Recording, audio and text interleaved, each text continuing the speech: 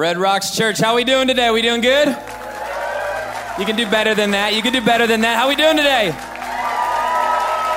There we go. Hey, can you just help me? Let's welcome all of our Denver-based campuses, our men and women at our God Behind Bars campuses, our Brussels, Belgium campus, and everybody that's watching online. Can we just welcome them? We're so glad that we get the opportunity to do life with you. Church wouldn't be the same without you. Hey, if you're new today or maybe you don't know who I am, my name is Ronnie. I'm the campus pastor here at our Littleton campus.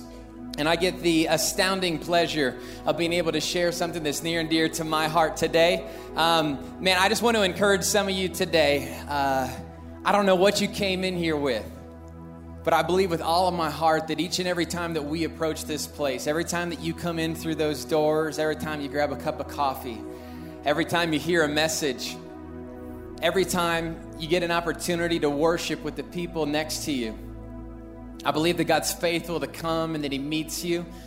His word says in Hebrews 11:6 that God is a rewarder of those who diligently seek Him. And so I believe that every time that we enter into this room, every time you enter into one of our locations, every time you watch a message online, I believe that as we diligently seek Jesus, He's a rewarder of us. And so we can come into this place every single time expecting to be blessed. And so I'm excited today to be able to have an opportunity to share the word, because it's been in moments like this where I'm sitting in a row, sitting in a chair just like you, that God has changed the trajectory of my life on multiple different occasions. And so I'm expectant on your behalf. I believe that God has given me a great word to share, and one that's going to be a blessing to you. And so before you get too comfortable, if you can and if you're able, would you just stand to your feet at all locations? Would you stand to your feet? I just want to read a scripture over us to kind of set the trajectory of tonight and just pray over us. And the scripture that I want to encourage us with today is in Psalm 9, verse 10. If you don't have your Bible, it'll be up on the screen, and it says, "And those who know your name put their trust in you. For you, O Lord, have not forsaken those who seek you." I'm going to read that one more time. It says, "And those that know your name." The word name here means the essence of a man. Those that know your character. Those that know your reputation. Those that know your authority. Those that know your power. Look what it says.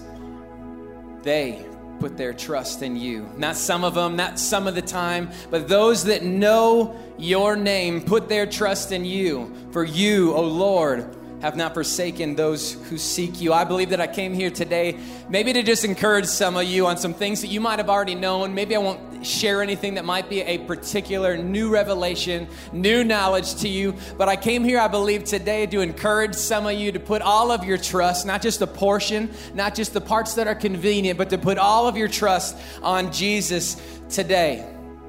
I believe that with all of my heart. I believe that many of us, we just don't follow Jesus the way that we intend to because we don't trust Him. We don't obey Him the way that we ought to because we just don't trust Him. And we don't seek Him the way we ought to because we don't trust Him. So my encouragement today is that you would put all of your trust in Jesus. Many times we're taught not to put all of our eggs in one basket. It's a bad investment philosophy, but it's great in the kingdom of God. So I want to encourage some of you today that today could be a day for you that you put all your eggs in the basket of trusting in the power and the perfection and the name and the authority and the reputation of Jesus. So would you pray with me? Lord, God, we're expectant today. We know that your word says that you're a rewarder of those who diligently seek you. And God, I believe that every single person that's here today is here because we are diligently seeking after you. And so, God, you're faithful 100% of the time to reward us. And so, God, we come into your presence expecting something amazing, expecting something great. Lord, would you work on our behalf? And God, would you cause trust to rise in our hearts today? We love you and we pray all these things in your precious and powerful and reputable name. In the name of Jesus, we pray. Amen. Hey, before you're seated, give 3 people a high five. Tell them that you're glad to see them. Come on, say, I'm glad to see you. You got to mean it. I'm glad to see you. And if you're watching this online, maybe you're on a treadmill and you don't have somebody to give a high five, just invite the person next to you to church. Just do it. Tell them your pastor told you to. Hey, as many of you guys know, a lot of you guys know my story. I'm an Indiana boy. I was raised in a big family. I'm one of 8 kids. Yes, my parents knew how kids were made, yet we still have 8 kids in our family. Grew up in a big family. Dad was a pastor. I got stories for days for y'all, but one of the stories that came to mind as I was preparing for this weekend was a story of my brother and my cousin and I was about probably 8 or 9 years old, and had my brother. My brother's 2 years younger than I am, and my cousin Scooter, and I just got to say, everybody's got to have a cousin Scooter. Everybody's got to have a cousin Scooter. So we're playing at the house. We just ran around all day long. It was one of those hot summer Indiana, muggy, humid days. We came inside and we wanted to get something to drink, get a little bit of refreshment. And so we run into the kitchen, and there sitting on the island are some scrumptious Dr. Peppers. And so we, being the 8-year-olds that we are, we grab those and we run upstairs to consume them so that my mom would not find out. And so we're upstairs, and we decided, since we're 7, 8, 9 years old, we decided that the best way to drink these root beers was to drink them shotgun style. And so there we are. I had to say that I led this. We're shaking the cans up. We puncture it with a pen. I hand one to Scooter, and I take the next one. I shake it up. I puncture it with a pen. Dr. Pepper's spraying everywhere. I hand it to my brother. I take one for myself. I shake it up. I puncture it. And we're just in there drinking the Dr. Pepper out of these cans. It was amazing. A couple hours go by, and my cousin Scooter goes home. I'm playing in the basement with my brother, and we hear this thunderous roar from upstairs, and it's my dad. And he says, "Ronnie and Joel, get upstairs now." And whenever we heard that tone, whenever we heard that tone of voice from my dad, we knew something was about to go down. And so we ran upstairs, and in all the innocence that we could muster, we just looked at our dad, and "Yes, Daddy. Yes, Daddy." And he looked at us and he said, "Guys, what is this all over the ceiling?" And we look up, and lo and behold, the whole ceiling was covered with mist of Dr. Pepper. Our white walls had this mist of Dr. Pepper scattered all over the walls and all over the ceiling. And my dad said, "Who did this?" And I looked at my brother, kind of like, "Dude, you got my back, right? I got your back." And at the same time, I said, "Scooter did it." Joel looked at me and goes, "Ronnie did it." And I looked at him just fuming mad that he had just ratted me out. My own brother, my own flesh and blood. You were supposed to have my back. I thought we had this visual pact together, and you ratted me out. And so clearly we weren't on the same page. My dad said to us, "Boys, I'm going to go downstairs. I'm going to get some cleaning supplies, and I'm also going to grab my paddle. And I'm going to give you some time to get your story straight because I want to know who did this." And clearly someone among us is a liar. And so he went downstairs, grabbed the cleaning materials, comes back upstairs. And while he was downstairs, I gave my brother that death look. And I was like, "Dude, if you rat me out, so help me. I will throw you so fast out this window. I will end you." And he looked, and we were on the same page. Dad comes back up, and he says, "Ronnie, how did this get up here?" And I said, "Dad, I told you. Scooter did it. Scooter did it." And he looks over at Joel, and he said, "Joel, did Scooter do it?" And these big crocodile tears well up in my brother's eyes, and he's like... Once again, I'm like fuming mad, and so my dad says, "Okay, clearly we're not on the same page. Since one of you is lying, I'm going to have to paddle both of you."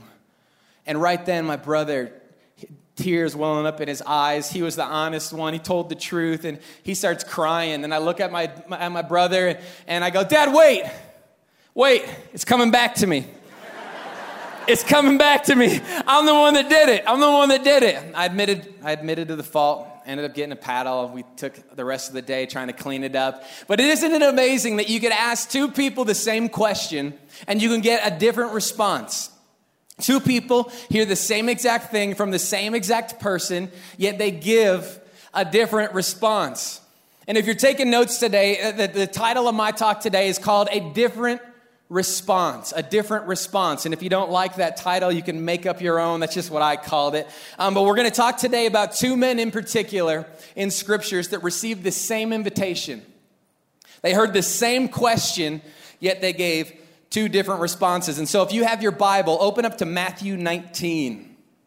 Matthew 19, and if you didn't bring a Bible, we're going to have it up there on the screen for you. But in Matthew 19, we get a story called the rich young ruler, and it's a story that might be familiar to some of you. But let's go ahead and dive in. Let's read this. It says, "Just then a man came up to Jesus and asked, 'Teacher, what good things must I do to get eternal life?' 'Why do you ask me about what is good?' Jesus replied. There's only one who is good. If you want to enter life, keep my commandments." "Which one?" he inquired. And Jesus replied, "You shall not murder, you shall not commit adultery, you shall not steal, you shall not give false testimony.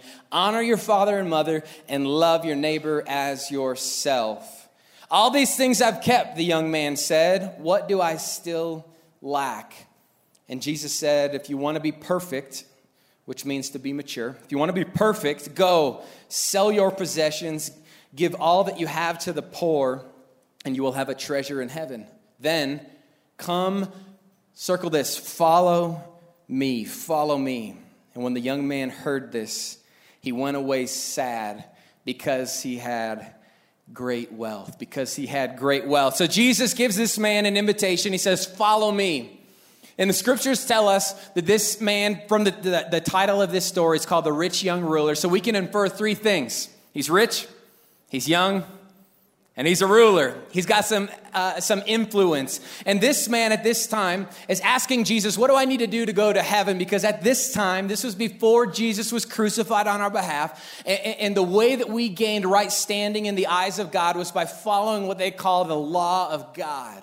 And this was written back in the Old Testament. And these were commandments that man was to follow in order to gain right standing with God. And this man says, "Jesus, clearly I've kept these from the day of my youth. What else do I need to do to take part in eternal life?"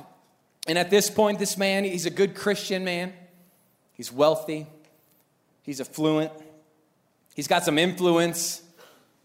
He's a good man. He's right standing. He's a rule follower.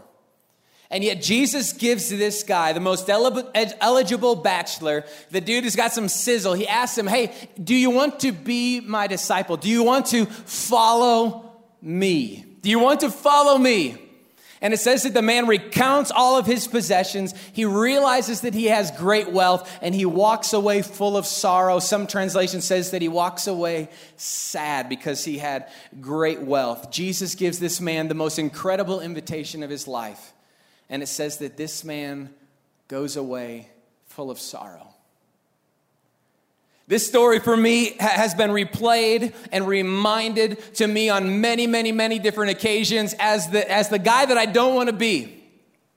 I don't want to be the guy that gets the invitation from Jesus, and when he invites me to take part with him, I say, "Oh, it's not necessarily convenient for me right now, Jesus. I got a good thing going right now, and really, I got my wealth, I got my affluence, I got some influence, I got some good history, I got some successes behind me, I got some great things in my future. So at this time, maybe a little bit later, maybe now is not the right time. Maybe I'll respond to you a little bit later." But this man missed out on one of the greatest opportunities of his life. Fast forward 10 years, 20 years. I bet you this was one of the biggest regrets of this man's entire existence. But there's another man that received the same invitation and gave a different response. If you have your Bible, go with me to Matthew 4. And we're going to start in verse 18. And here we find Jesus, and it says, while walking by the Sea of Galilee, meaning Jesus, he saw two brothers, Simon, who's called Peter, and Andrew, his brother, casting a net into the sea, for they were fishermen.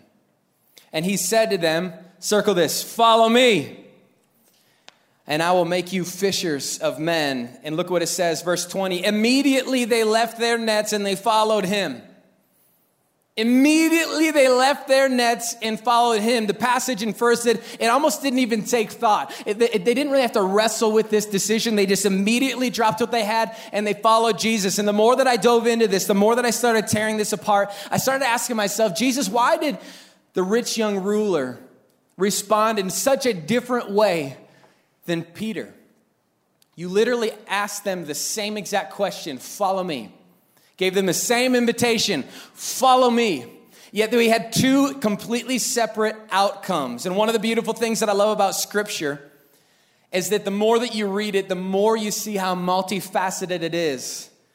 And the beautiful thing about the New Testament is there's multiple accounts of this story. And there's an account in Luke chapter 5. We're going to go there so you can turn there. But there's an account in Luke chapter 5 that gives us a little bit more detail.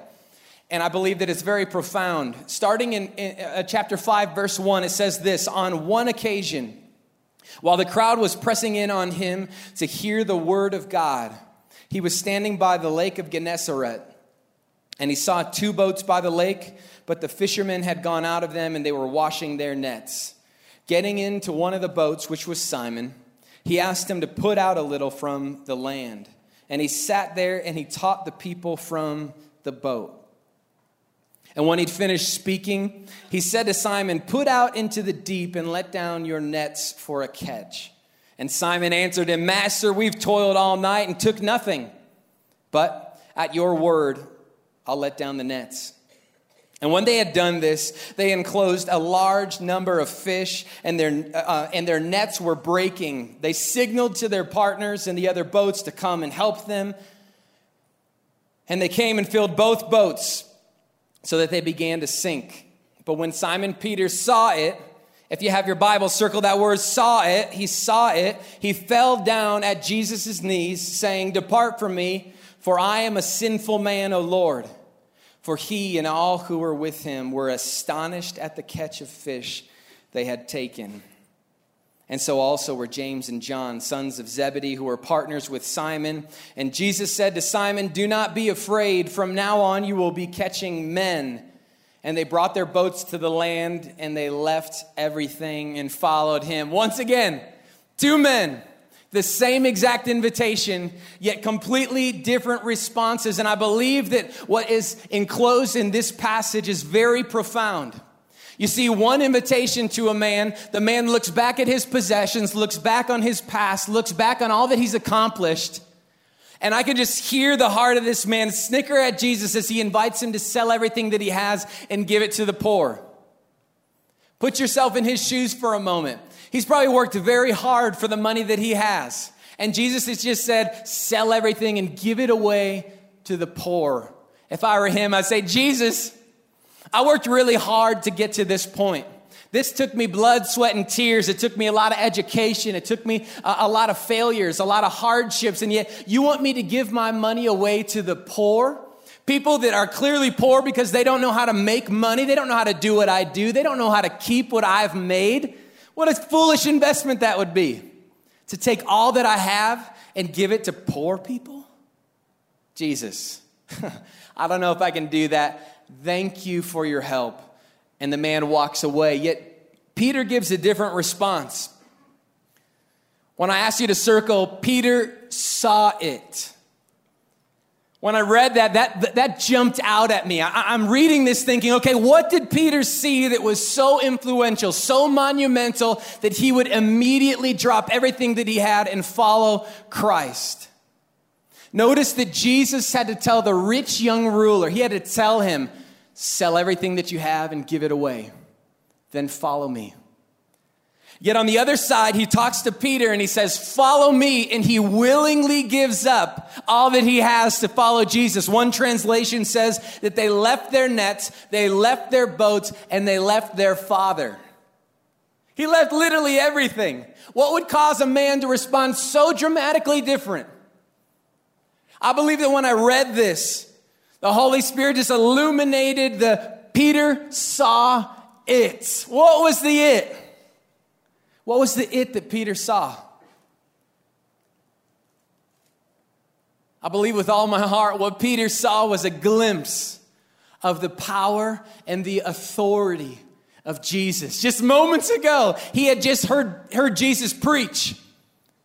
But following directly after that, he saw Jesus' power and Jesus' authority in action. I can just picture Peter as Jesus says, "Hey, Peter, push away." The subtle prompting, "Hey, Peter, push away and throw your nets once more. Push away from the shore, throw your nets once more." If I'm Peter, I'm going, "Jesus, I'm the pro here. With all due respect, sir, you're a teacher. You're a carpenter. I'm a fisher. We did this all night. We didn't catch one thing. But Peter doesn't say that. He says, Jesus, we did this. Just so you know, I don't want you to look like a fool out there. They push away from the shore. They throw out their nets. And Peter begins to pull the nets into the boat. Feel a little heavier than they used to. They feel a little bit heavier than they normally do. And as he's pulling in the fish and filling the boat and signaling to his partners, bring more boats, bring more boats. Something is going on.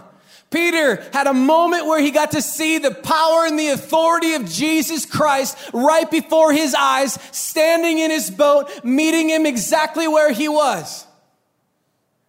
I believe that what Peter saw, the it that he saw, was a demonstration of who Jesus really was. He was more than a great communicator, but he had a demonstration of power. Peter knew that he was in the midst of a man that had some power and had some authority. And I don't know about you, but I can just picture Peter. He's pulling in the fish, realizing this is Jesus. This is the Messiah that people have been prophesying about. This is the one that we've been waiting for, and he's in my boat. Peter, the ultimate fisherman, was just outfished by Jesus. The thing that he was great at, the thing that he was skilled at, the thing that he was a professional at, he's just been schooled. And he's standing there, says that he looks at Jesus and he becomes aware of his sinful nature. He becomes aware that he's broken. I can just see him, Jesus, can't you pick someone else? Can't you pick somebody that might be more qualified than me? I'm just a fisherman. Can't you call somebody that's smarter? Somebody that's got some more affluence, somebody that's got some more money, more power, a bigger bank account, somebody that's more learned. Jesus, I work with my hands, I catch fish. I come home smelling like dead fish at the end of the day. Clearly, there's got to be somebody that's better, somebody more suitable than me. Yet if you want to see the mercy and the grace of Jesus Christ on display, Jesus looks at this man. Jesus looks at Peter. He's broken. He's hurting. He's on his knees, full of remorse. And Jesus looks at him and says, Peter, I'm fully God. I was there before the foundation of the earth. I'll be there when everything comes to an end. I was there when I fashioned you and I formed you in your mother's womb. All of your quirks, all of your gifts, all your inadequacies, all your insufficiencies, all your fears and all your doubts, even the color of your hair, that was my idea. Peter, I'm God. I fashioned you. And I can just see Jesus looking down at this man, dirty and broken after a night of fishing, broken in the sight of his sin. And Jesus just looks down at him and says, Peter, I knew exactly what I was getting when I called you. I didn't call you because you had everything all lined up. I didn't call you because you were the perfect candidate. I didn't call you because you had the pedigree. I didn't call you because you had the giftings. I didn't call you because your bank account was full. I didn't call you because you were old enough. Peter, don't you see? My call was not a mistake. I knew exactly what I was getting when I called you. If I could flip this script to some of you today, Jesus knew exactly what he was getting when he called you. Some of you have been feeling the promptings from the Holy Spirit to make some leaps, to take some steps of faith, to take the next step in your walk with Christ. But because of your insufficiencies, because of your fears, because of your doubt, because of your lack, you have considered yourself disqualified. And I want to encourage you today, Jesus does not call you because you're qualified. He's wanting to qualify you because he called you. Some of you aren't capable for what he has for you. Some of you aren't ready. You don't have enough money. You're not old enough. But the heart of God upon you when he calls you, he's not making a mistake. He's not calling a man or woman that he doesn't understand, but he knew you. He fashioned you in all of your insufficiencies. He sees every one. God knows exactly what he's getting when he calls you. Every doubt, every fear, every insecurity. God knew exactly what he was getting. Think with me for a moment. What if Peter wouldn't have responded to that subtle call? Hey, Peter, push out a little bit and recast your nets. What if he wouldn't have responded to that call? Do you think he would have responded so effortlessly to the big call of God when it came, Peter, leave everything you have and follow me? Scripture doesn't tell us that, but I don't think that he would. I don't think that unless Peter saw a demonstration of the power and the authority of Jesus, I think he probably would have put a little bit more thought and said, Jesus, I got an operation to run here. Thanks for the invitation. I'll do it when it's more convenient. I'll do it on my watch. I'll do it on my time. But Peter said, nevertheless, Lord, at your word, we will cast our nets again. What if Peter would have missed that subtle command? Some of you are looking for the big call of God on your life, yet you neglect the subtle call of God on your life. You know, the more and more that I walk with Christ, I'm still young, I'm still inexperienced, I still got a lot to learn.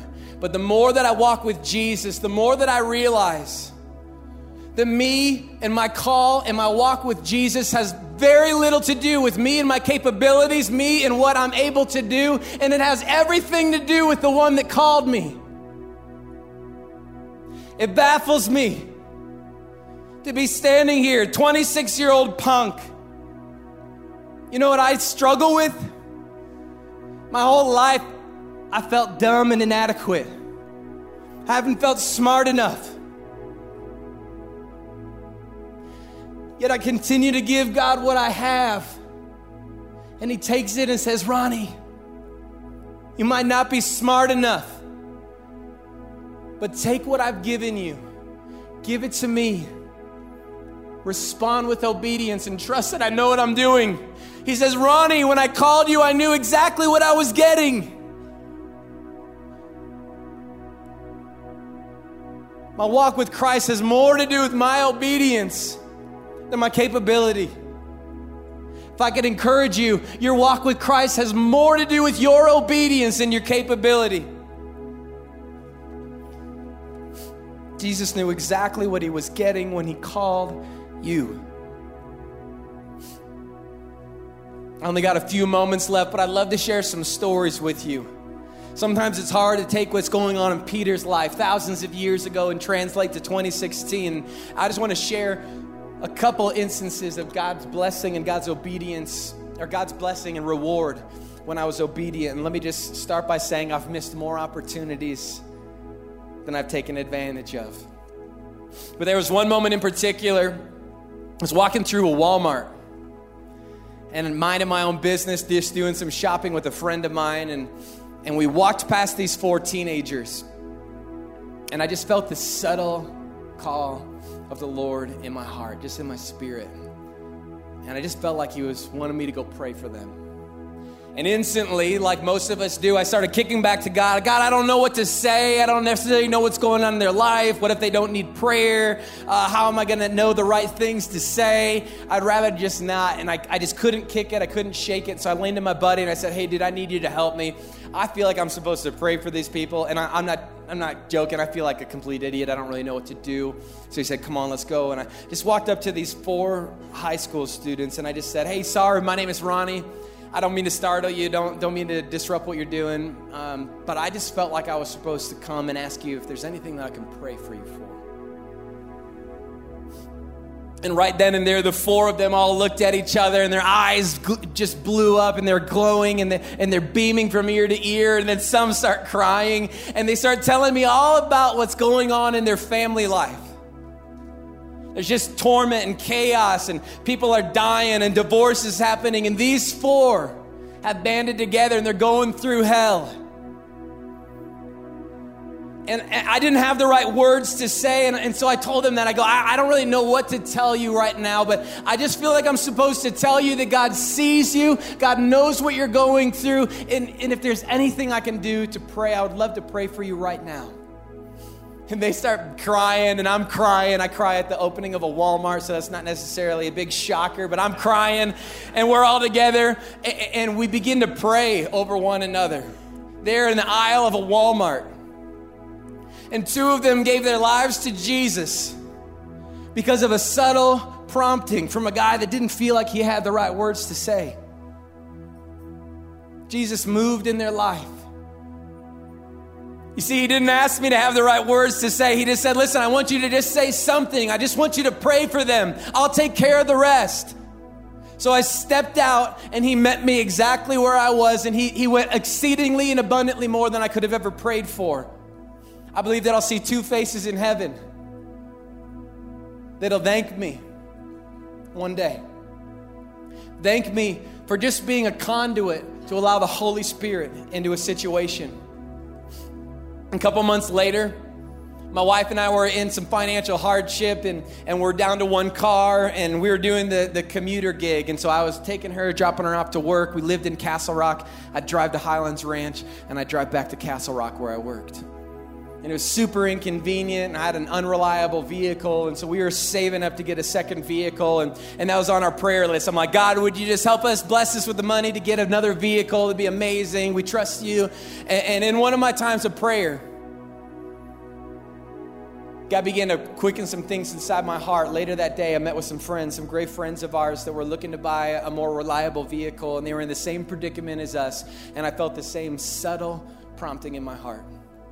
And God said, I want you to bless them financially. And my knee jerk was, God, remember, I was the one that was praying for the money. Remember, I'm the one that needs the car. I'm the one that needs some provision. And God says, I want you to bless them. So I talked with my wife. She says, if that's what God's saying, I want you to do it. Go and bless them. So we wrote them a check. We blessed them. A couple of weeks later, I'm getting coffee with a buddy. He just tells me, man, I was just in a car accident. I need to replace my car. I don't necessarily have the money. I don't know what to do.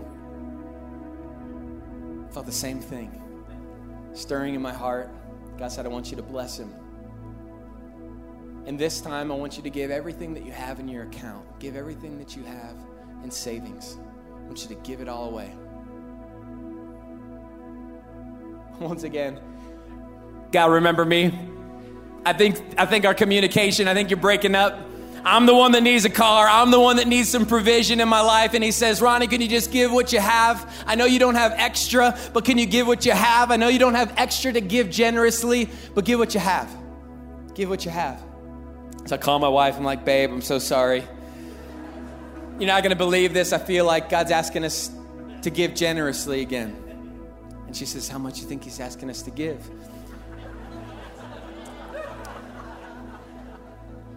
And I said, he asked us to give it all. I love my wife because she said, if that's what God's asking you to do, then give it all. So I remember I wrote a check, put it in his hand, and I just started getting unglued. I was at a worship service, and I ran to the back. And I never felt so fearful, but yet I never felt so alive. You see, Jesus didn't ask me to give because I had excess. He didn't ask me to give because I was capable. On my balance sheet, that didn't make sense. It was illogical. Some might call it foolish. But I obeyed Jesus. And I went in the back of that auditorium, and I just had a moment with God where I just said, Jesus, whenever you ask, I want to be able to give. Make me obedient to the small things.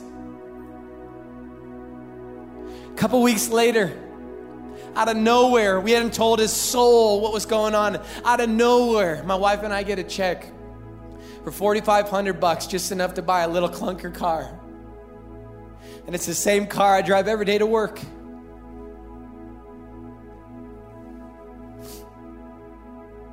It's not the car I wanted, not the car I hoped for.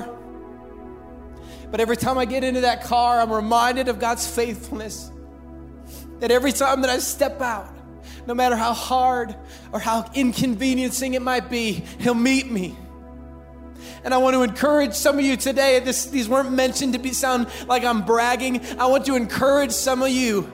Sometimes the things that God is asking you to do won't make sense. Sometimes you won't feel capable. Sometimes you won't have enough. But God's just asking you to bring what you have. What if Peter wouldn't have responded to the subtle call? I bet you he wouldn't have responded to the big call. Fast forward to later in Peter's life. Jesus said, Peter, you're a rock, and on you I will build my church. What if he would have said, Jesus, I'm the fisherman here, remember? We tried all night and it didn't work. Red rocks. When God's subtle call comes to you, however that may happen, will you give him a different response? If you're taking notes, write this down and rehearse this. God is not looking for the capable. He's looking for the obedient. And I don't tell you these stories in order that you give to get, but I promise you that every time that you're obedient, obedience opens the floodgates of God's blessing upon your life. As we close, I want to close with just a couple of quick scriptures. We're done. But for those of you that have missed the call of God on your life, the subtle calls, the promptings to follow him, the promptings to live like him, and you've missed them, you've turned a deaf ear for whatever reason, I want to encourage you that the Bible says in Romans 11:29 that God's gifts and God's calls are under full warranty, never canceled. Another version says, for the gifts and the callings of God are irrevocable. If you've missed them, God's grace is sufficient. I promise you he'll call again. If you've turned a deaf ear, I promise you he'll give you another shot to listen. He's wanting to invite you into this life to live fully alive. And trusting God will help you give a different response. And my life verse is Proverbs 3, 5, and 6. And it says this, trust in the Lord with all of your heart. Lean not on your own understanding. In all of your ways, submit to him, and he'll make your path straight. I love this because most of the time, following Jesus does not make sense. And every time it doesn't make sense, I'm reminded of Proverbs 3, 5, and 6. Lean not on your own understanding, but in all of your ways, acknowledge him, and he'll make your path straight. He'll direct your steps. Trust in the Lord with all of your heart, because trusting in God will help you give a different response. As we close, I just want to invite you all at every location, would you stand up?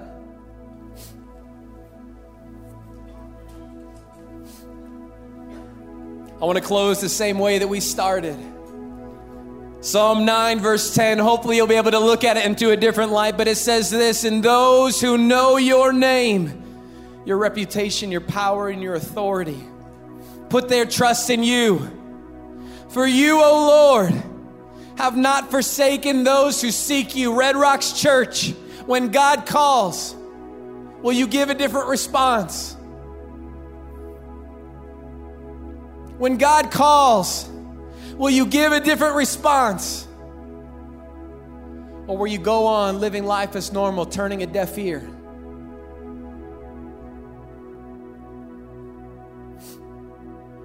Lord, we love you. God, I thank you for your faithfulness. God, I just want to pray for every single person that's in here today, Lord, that has turned a deaf ear to your call. Lord, let today be the day where they turn to you, an ear that is listening, an ear that is receptive, a heart, Lord, that is willing to be obedient no matter the cost. God, you're not looking for the capable, but you're looking for those that'll just be obedient. God, to just bring what they have. We know it's not enough. We know it's too small. We know it's not good enough. But Jesus, you knew exactly what you were getting when you called us. Lord, change us like only you can do. We love you. Thank you for your presence.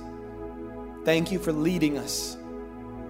I just pray that we'd be responsive to your promptings when they come. Lord, help us as Red Rocks Church to give a different response. And in Jesus' mighty name we pray. Amen. Red Rocks Church, let's worship.